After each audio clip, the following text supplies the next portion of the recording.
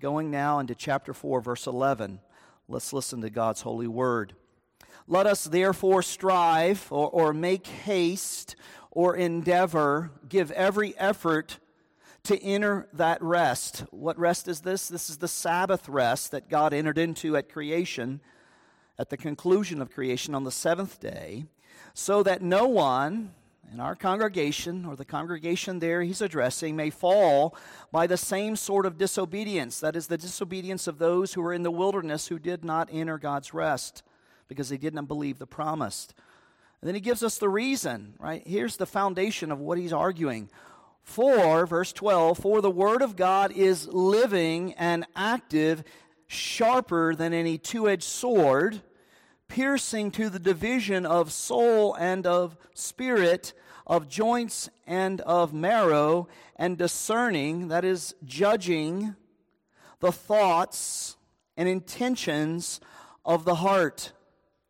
And no creature is hidden from his sight, but all are naked and exposed to the eyes of him to whom we must give account. The grass withers, the flowers fail, we fail. But God, who is rich in mercy, God who's breathed out his word for us, who speaks to us today, is faithful, and may he give his eternal blessing to the exposition of his holy word. Let's pray together. Our Lord and our God, we come not to be entertained, we come not to be hear the words of a man. We come to meet with you, the living God, who speaks present tense through your holy word. We come to encounter you in this word that you breathed out through your apostles and prophets. We come asking that you would illuminate our minds to understand what you have breathed out and what you have revealed. For the natural mind cannot understand the things of God. We do not have the discernment necessary. So Holy Spirit, come as we who are in Christ have the mind of Christ, that we might know your truth, and by your truth be sanctified and be made more Christ-like in what we think, what we set our affections on, what we desire, what we love, and the intentions of our heart.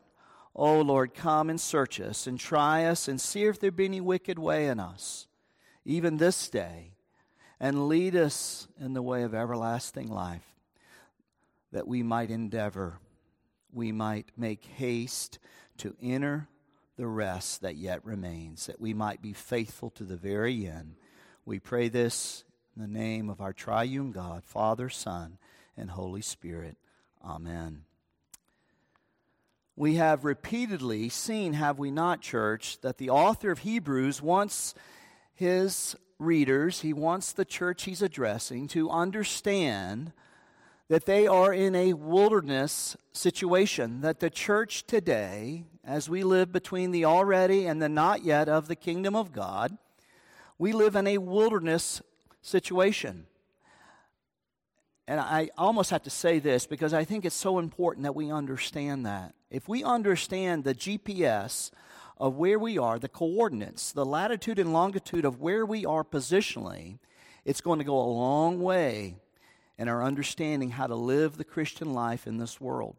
As those who partaken of the kingdom already inaugurated in the resurrection of Christ, and yet who have not arrived in that eternal rest, that Canaan that yet remains for the children of God, that we're pilgrims along the way. We're strangers. We're aliens. And if you have that mindset, now just think, if you have that mindset, it's going to affect in the way that you look at all of life.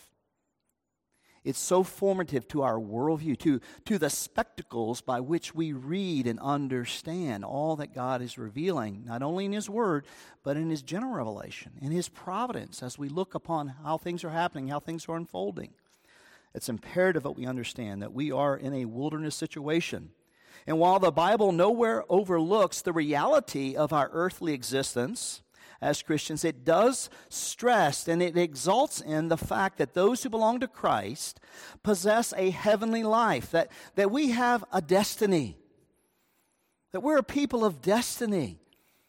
Isn't that amazing? It just doesn't end at the grave for the child of God. No, we have a destiny that we're going to, once we've already entered into, even now, one day we're going to enter in the fullest sense this new heavens and new earth. And while there's already joy in the reality to salvation, the Bible is clear that for the child of God, for the church of the Lord Jesus Christ, the best is yet to come. In Hebrews 12:22, we're told, you have already come to Mount Zion, to the city of the living God, the heavenly Jerusalem. And yet we're told as well in the same book, just a chapter before, chapter 11, verse 10, we are not yet in the city that has the foundations, whose builder and maker is God. Are we in the city or are we not in the city? What's the answer? According to the New Testament, yes. Yes. Yes. We taste it, but we've not arrived in God's final Sabbath. We are therefore strangers and pilgrims.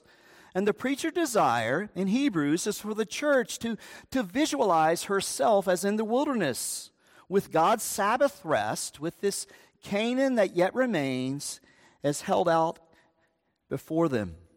You see, he wants Christians to realize the dangers that surround them on every side in this wilderness, whether it's the world, the flesh, or the devil. But he also not only wants us to understand the dangers that lie out before the Christian and before the church, he wants to encourage us, how do we endure? How do we endure through this world? How do we overcome the flesh? How do we overcome the god of this age, the devil himself? And he does this in his epistle through both warnings and encouragements. And we've seen over the past few weeks, particularly, he wants his readers and us to avoid the same mistake that the nation of Israel made there in the wilderness because of their failure to believe the message they heard. Yeah, I've heard that before. I believe in justification by faith alone. Right? I'm all squared. I can relax. I don't need to work out my salvation with fear and trembling, for it is God who works within me. No, that's not pertinent to me. That's not germane to this Christian. And he would have, no, church. No, church. Let us fear, lest the same providence that befell Israel in the wilderness befalls you, you see. You see, today is God's day to believe, right? Let us therefore strive to make any effort to enter that rest. Let nothing in all of life be more important to you, so that no one may fall by the same sort of disobedience. You see, it's a team sport. We're all in this together. We're accountable to each other. I am my brother's keeper. It should concern me when believers are forsaking themselves the assembling together, right? Where's Jim today? I haven't seen him in weeks. Wonder where he is. I'll write him a note. No, I'm not an officer in the church. How could I? Oh, no. Oh, let every Tom, Dick, and Harry write a note to Jim. Could you imagine Jim sitting out there just thinking he can coast? You know, I love Jesus. He loves me. I like sinning. He likes forgiving. It's a pretty good gig. You know, this is how this thing works, right? Very casual, laissez-faire attitude to Christian life. Could you imagine if Jim gets a letter from all 60 households? You laugh, but could you imagine? Think about it. It's powerful, isn't it? It's powerful. Fear, the Word of God says. Fear, lest we fail to enter. Right? Today is the day. We must make the pursuit of entering God's rest the most important thing. Notice how he anchors this admonition, this imperative there in verse 12. The first word of verse 12 gives us the reason. Notice it's a 3-letter word. You could translate it because or for. Why fear? Why make every effort to enter God's rest? Because the Word of God, now listen, because the Word of God is living and it's active. It's sharper than any two-edged sword. Because the Word of God is not to be doubted. It's not to be dismissed. The message of the promise, the Exodus generation lightly discarded and scorned, we must pay careful attention to, lest we, like they, fail to enter God's rest, God's Sabbath rest that yet remains. So today, if you hear His voice, do not harden your heart. Don't sit there in the pew. Don't stand there behind the pulpit and say, you know, I've already heard this before. I could do a better job than that clown. No. Fear, lest you fail to enter. You like breathing, right? Oxygen's kind of important. Well, that's the mindset. It's like you're suffocating. You need this word.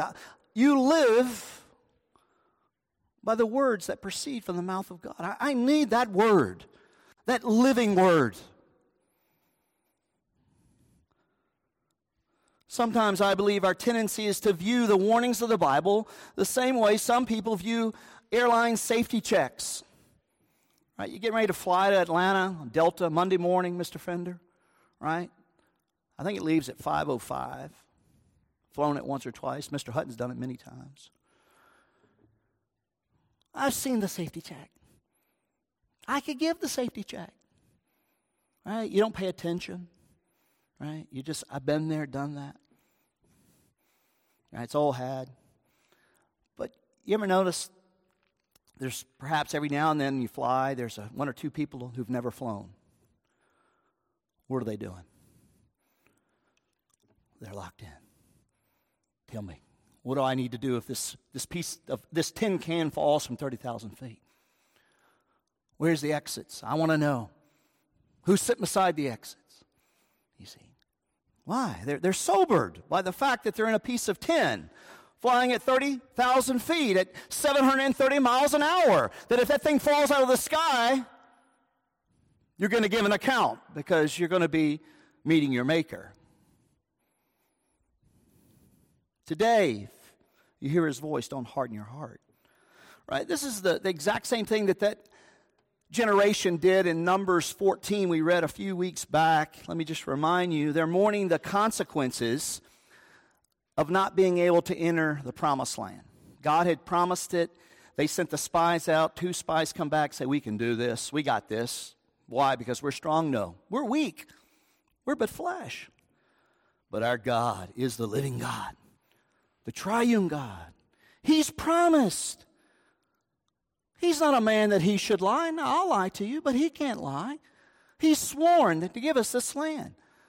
But they failed to believe the words of Caleb and Joshua, and he believed the complaints of the other 10. So God therefore said, they're not going to enter His rest. Caleb and Joshua will, but the rest will not, because they didn't believe. Though they had seen great things. But the next morning, right after God says they're not going to enter His rest, He's sworn they're mourning the consequences of disobedience, kind of like Esau. Remember Esau? Remember what he did after he sold his birthright? He thought it was not much to it, right? The warning, the brochure, the safety check. He cast it aside. He sold it for a bowl of stew. And then he sought it with what, as Hebrews tell us? He sought that birthright that he had sold so quickly with tears, but it wasn't granted to him. And that's exactly what happened to the wilderness generation. They sought it with tears. We're told the next morning they arose early, saying, we'll go up. Moses said, don't do it. The Lord is not among you. You shall fall by the sword. But the people presumed, the word of God says, to go up, though neither Moses nor the ark went with them. Then the Amalekites and the Canaanites defeated them with what? With the sword. Do you think it's in the mind of the writer? That sword that falls, sharper than any two-edged sword. Razor sharp on both sides. It fell. It fell not to heal, to salvation. It fell to cut to judgment. Beloved, again, the people heard the word of God, but they failed to believe it Because the Word of God is living and active. That's why they fail. That's why they fell into judgment. So what is it about this precious Word of God, this book that you hold in your hands? You're holding it in your hands? Some of you are. What is it about this Word that's so precious? As you study it and you get to know it, you soon find out it's really not we who read the Word. Right? It's the Word who reads us. The Word's reading me. I remember the first time I began to read the Word of God as I was longing for answers to life's deep philosophical questions. Who am I? Where am I going? What is it all about? And I began to read the Word of God because I took God at His word. Seek ye first the kingdom of God, and all these other things will be given unto you as well. And I began to seek His face. He who seeks me shall find me, says the living God. And I began to take Him at His word. And I thought I was growing in knowledge of the Word, and I was, yes. But you know what I came to understand? It wasn't me who was seeking God.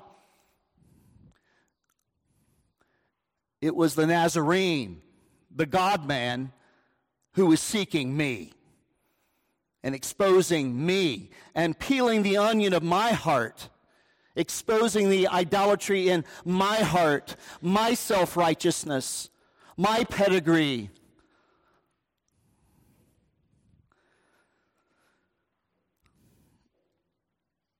Well, let's look quickly at 5 characteristics of this Word of God. It's living. 1, it's active. 2, it's sharp.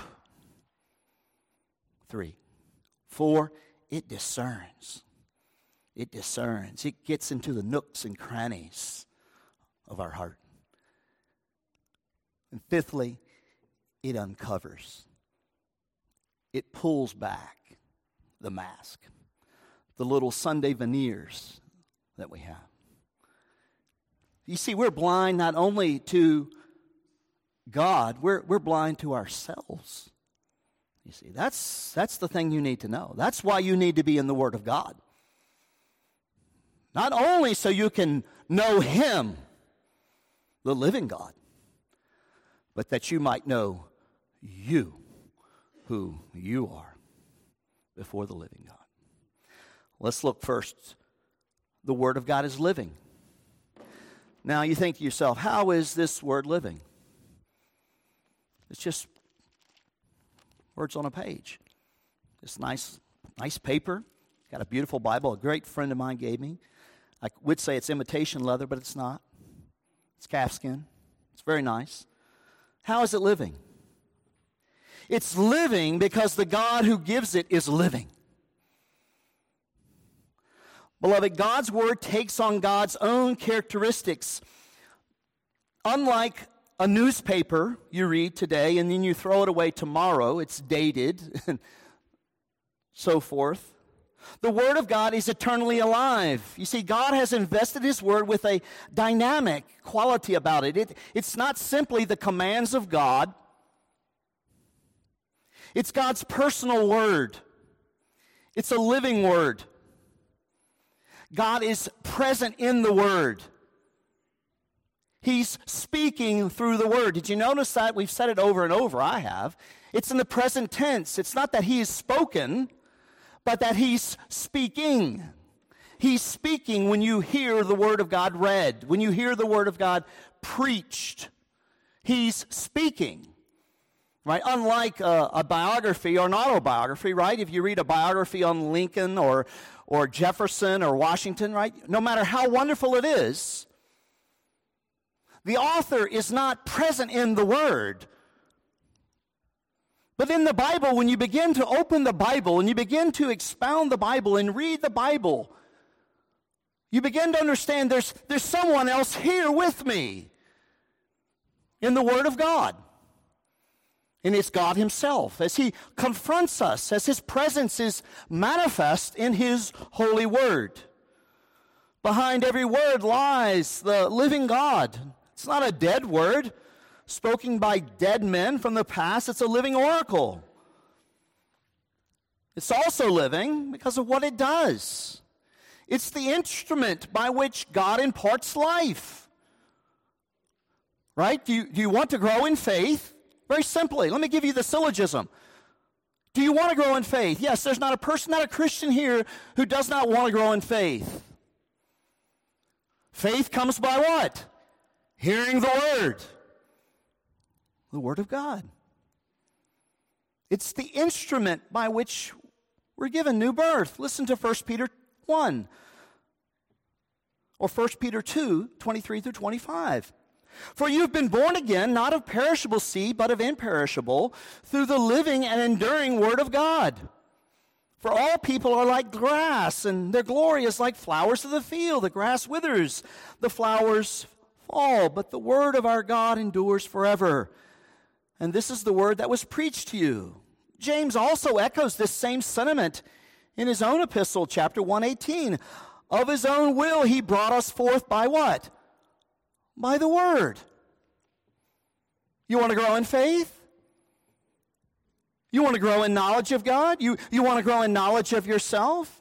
You want to help your neighbor live the Christian life? It comes through the Word, the powerful Word of God. Think about this. Husbands, think about this. As we wash our wives with the Word, we sanctify them by the Word. Can I explain it all? No, I cannot.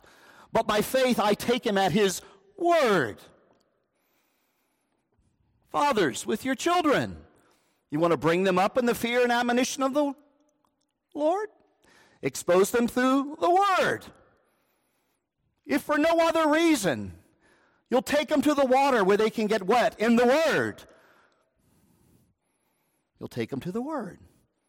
Young man, you want to live a pure life? You want victory over the pornography that plagues you? How might a young man keep his way pure? By living according to your word. I've hidden your word in my heart that I might not sin against you. You see, this is how it comes. This is how you live the Christian life. And if you think you can only do it with a 35 or 40-minute sermon once a week, somehow combat the world, the flesh, and the devil, you are sadly mistaken. You need to be daily in the Word. It's the daily grace of God that constrains my heart, right? See, you must be in the Word. Church, this is why we center everything around the Word here at All Saints. We teach the Word. We preach the Word. We sing the Word. And by grace, we seek to obey and believe the Word. Paul to Timothy, 2 Timothy 3:14. But as for you, Timothy, continue in what you have learned and firmly believed, knowing from whom you learned it, and how from childhood you have been acquainted with the sacred writings, which are able to make you wise for salvation through faith in Christ Jesus. All Scripture is breathed out of God and profitable for teaching, for reproof, for correction, for training in righteousness, that the man of God may be complete, equipped for every good work. You see, how did Timothy learn the Word? There wasn't a father in the home, but there was a faithful grandmother. Oh, praise God for faithful grandmothers and mothers, like Timothy's mom or Augustine's mom, Monica, who prayed for Augustine, right? Taught him the Word, and it was that Word that was sown. Because it's a living Word, it will haunt that child. Mr. Fender prayed for young people who've grown up in the church, perhaps made a profession of faith, and now have since walked away or just kind of slide away or drift away. But call upon God to remember that Word that you were so faithful to plant into that heart of that child. It's a living Word. It's unlike any other book. It's a living Word, and it accomplishes all that God set it forth to do. You see, that leads us to our second point. The Word of God is active. It's energetic. This word in the Greek here is the word from which we get our word energy. The Word has energy. Can you explain it? Oh, how does a word have energy? I don't know. I don't know, Pastor Bullock, but I know the Word of God says it has energy. It's effective, it's powerful, it's productive. God speaks and it happens. Genesis 1:3, and God said, let there be light. And what? Was there a pause? No, let there be light. And there was light. Right? Psalm 33:6, by the word of the Lord the heavens were made, and by the breath of his mouth all their host. You see, all that God sends out his word to do, it accomplishes it. This is the dynamic idea that Jeremiah speaks of in Jeremiah 23:29. Is not my word like fire, declares the Lord, like a hammer that breaks rocks into pieces? It's an uncontrollable word. You can't domesticate this word. This word raises the dead. It's this word that Ezekiel is charged to preach to those dead bones, Ezekiel. How stupid is that? To go over to Woody's and begin preaching to those people who died, their bodies are there in those caskets. No, that's what I want you to do, Ezekiel. Preach the word. Because the word is powerful. It's not just some intellectual exercise that you master. No, the word comes and masters you. Masters me. It brings us in love under the yoke of the living word. That I'm the servant. He's the Lord. I'm not the one reading the word. The word is reading me. The word is searching me. The word is changing me. It's creating faith where there was none. It's taking away this heart of stone and giving me a heart of flesh to believe the word. Oh, parents, fathers, are you reading the word to the children? Are you? Oh, are you breathing? Are you giving your kids oxygen? Get them before the word. Let the word do its work. As Luther said, oh, Luther, you're so great. You're so wonderful. Oh, be quiet. That's not what Luther said. Now, he didn't say it so kindly. No, I did nothing. I did nothing. No, it was the word. The word was unleashed. Right? It had been cloaked in traditions of men. Superstition in the Roman Catholic Church, it cloaked it. But after darkness, there was light. And the light came forth through weak men preaching a powerful living word that's living and active, that changed the world in the 16th century. Could not God do it now in the 21st? Do you doubt it? Do I doubt it? Oh, it's the word that does it all, you see. This word that comes like a hammer. This word that Isaiah said, Matt Fender read, Isaiah 55:10, for as the rain and the snow come forth from heaven, and do not return there, but water the earth, making it bring forth and sprout, giving seed to the sower and bread to the eater, so shall my word be that goes out from my mouth. It shall not return to me empty, but shall accomplish that for which purpose, and shall succeed in the thing for which I send it. It's always working. Oh, to have ears to hear, eyes to see. Beloved, it's because this word is living and active. Because it accomplishes all that God sends it forth. We are always praying with the psalmist in Psalm 119. Oh Lord, open our eyes that we may behold wondrous things out of your law. Do you pray that for the pastor on Sunday morning? You need to. Oh, God, we want to hear from you, God. We don't want to hear Mr. Bullock. We want to hear the living God. We want you to come and deal with us. Come and meet with me, oh God, in this hour. Come under the means of your grace and bless it. The Bible is clear that by nature, that is in our Adamic flesh, we're blind and deaf to what God is saying. We need the gracious work of God's Holy Spirit to enlighten our minds, to receive and believe what God is saying in His Word. 1 Corinthians 2:14. Listen, the natural person, that is, the person in their Adamic flesh, does not accept the things of the Spirit of God, for they are folly to them. They're foolish to them. He is not able to understand them because they're spiritually discerned. If you believe that verse, you should be seeking the Father's face every Saturday night and Sunday morning. Oh Lord, we long to hear your voice. We long to meet with you in this word. You see, apart from God the Holy Spirit working in and through the word proves enigmatic. It proves confusing. But in the power of the Spirit, the word pulsates with power. It's living, it's active. And thirdly, the word is sharp. It's sharper than any two-edged sword, piercing the division of soul and spirit, of joints and marrow. Now, when he uses this metaphor of soul and spirit, piercing, penetrating, soul and spirit, joints and marrow, he's not parsing out the psychological or the parts of the human soul or body, but rather he's using rich metaphors to show us exactly how powerful this word is. It can probe and expose the innermost part of our being. It's able to bring to light our actions, but not only our actions, but our motives, why we do what we do. All right? Why you serve in the church, why you do what you do. You see? This is why this sermon at times can seem so relevant in our lives. So many times, occasionally, many times, after the sermon, I'll go to the back or be up here, well, Pastor, you were speaking to me. Now, I wish I could take credit for it, but I cannot.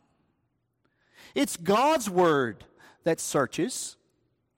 It's God's word that penetrates and pierces as that sharp two-edged sword. It's God's word that exposes those motives. He says it's sharper than a two-edged sword, right? The sword of the Spirit can and does cut to heal, just like a surgeon, right? Right? If you were diagnosed with cancer, suppose you had a brain tumor. I was watching a TV show the other day, and the gentleman was having brain surgery, and he was still awake, actually strumming a guitar while they were operating, had his cranium open, right? That they were removing a tumor out of his skull. Right? This word functions like that. The word of God is like a sharp two-edged sword in the hand of a surgeon to remove this tumor from the patient, but it can also judge, right?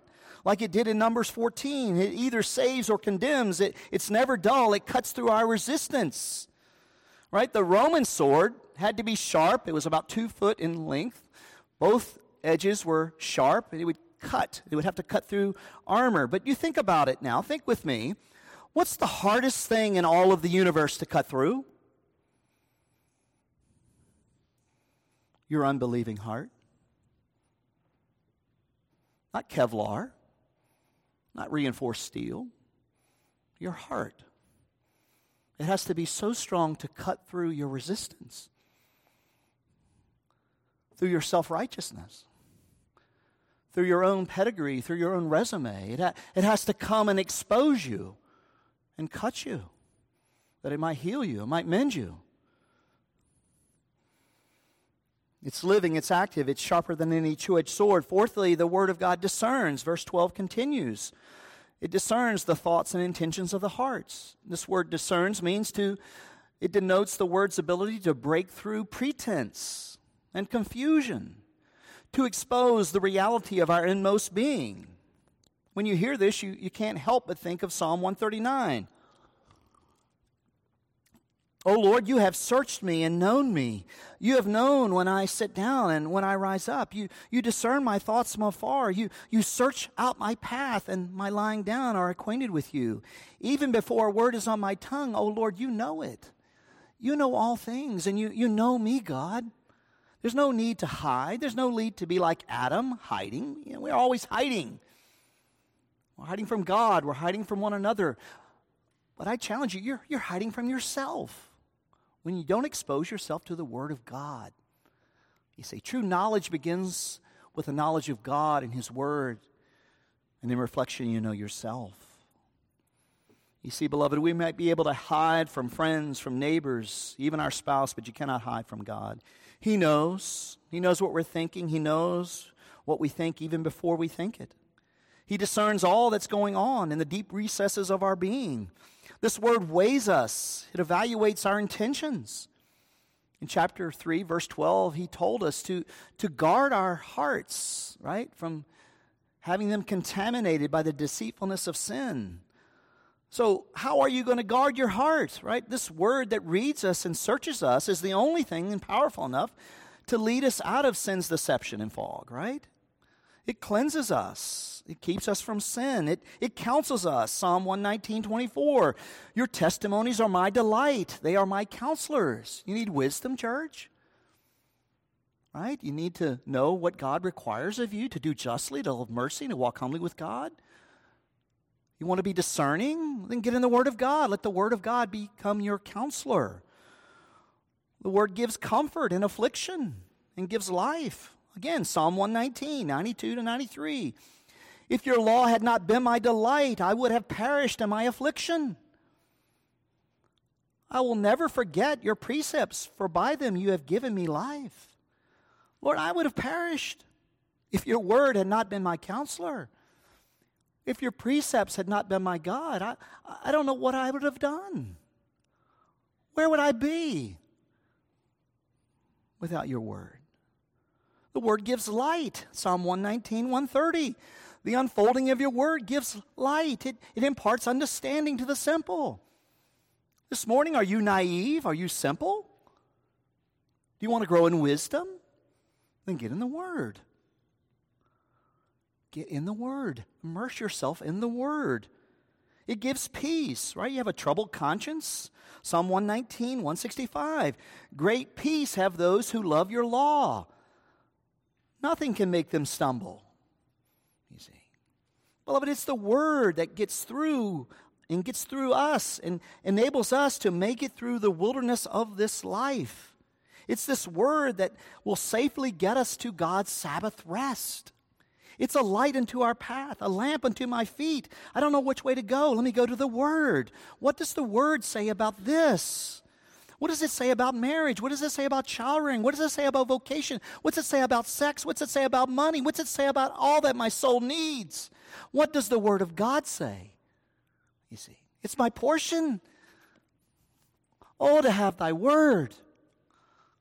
Oh, that God would speak to me in His Word. Are you treasuring the Word? Do you love the Word?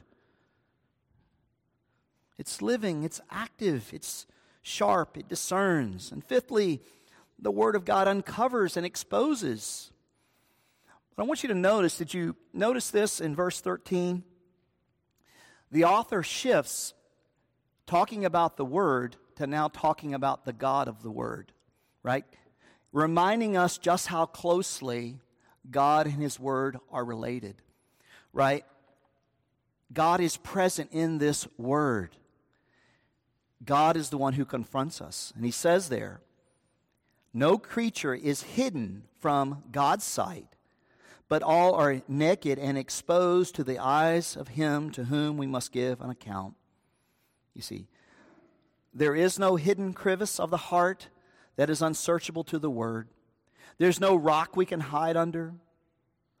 The Word pulls back the curtain on our souls, right? It lifts the veil of our thoughts and intentions. It shines its brilliant light in the darkness and forces us to deal honestly with what's hidden within. You want to change? You want to no longer be conformed to this world, but be transformed by the renewal of your mind? You must be in the Word. Right? You see, all our secret sins are laid bare before Him, before whose eyes we must give an account, you see. It's this Word that we must hide in our hearts. For the Christian, the glory of this Word that exposes is not to our shame, but rather to bring us to repentance and faith in the one who can wash us from our filth and sin. Yes, it exposes pride and self-righteousness. Yes, it convicts, and yes, its conviction is often painful. But oh, how we praise God for that pain of conviction. Oh, to have the pain of conviction. Blessed are the poor in spirit, for theirs is the kingdom of God. Not blessed are those who have it all together, who are secure in their own false sense of security and self-righteousness. No, not blessed are they. Blessed are the poor in spirit. Blessed are those who tremble at his word, who hear it preached, who hear it faithfully read, who tremble at it, who hide it in their hearts. You see, it does expose our pride and our self-righteousness. And this conviction is often painful. But God's purpose in all of this is for his children is redemptive. It's life-giving. It's life-giving word, which we come to know God. It's where we encounter God. It's where we encounter Christ, the living Christ. He deals with us. The incarnate word deals with us and communes with us. And in turn, we know ourselves. And I alluded to this earlier, but I want to quote it specifically. It's Calvin, Book 1, Paragraph 1, Chapter 1. It is certain that a man never achieves a clear knowledge of himself unless he first looked on God's face in Jesus Christ, and then descends from contemplating him to scrutinize himself. You see, we cannot know ourselves until we know who God is in Jesus Christ. And God is giving us his word this morning that we would not follow the example of Israel's disobedience, but rather that we might believe and enter God's rest. Let him who has ears, let him hear. Let's pray together. Our Father, we thank you for your holy word. We do pray, Father, that you would continue to search us and try us and see if there be any wicked way in us and lead us in the way of everlasting life. That we would pursue you in your word. That we would pant after you as the deer pants after the streams. So our souls would pant after you and find you in your holy word. That we would treasure your word, that we would hide your word in our heart, that we would meditate day and night on your word, that we might be like trees planted beside streams of water, that yields its fruit in season, all the seasons of life, the highs, the lows, and everything in between, that your word would be our portion, it would be our delight. Oh, Father, that we would prize it above everything else, to love your word. Oh, Lord Jesus Christ, may you give us this desire, this love for your holy word. We pray this in your holy name, O living word of God. We pray. Amen and amen.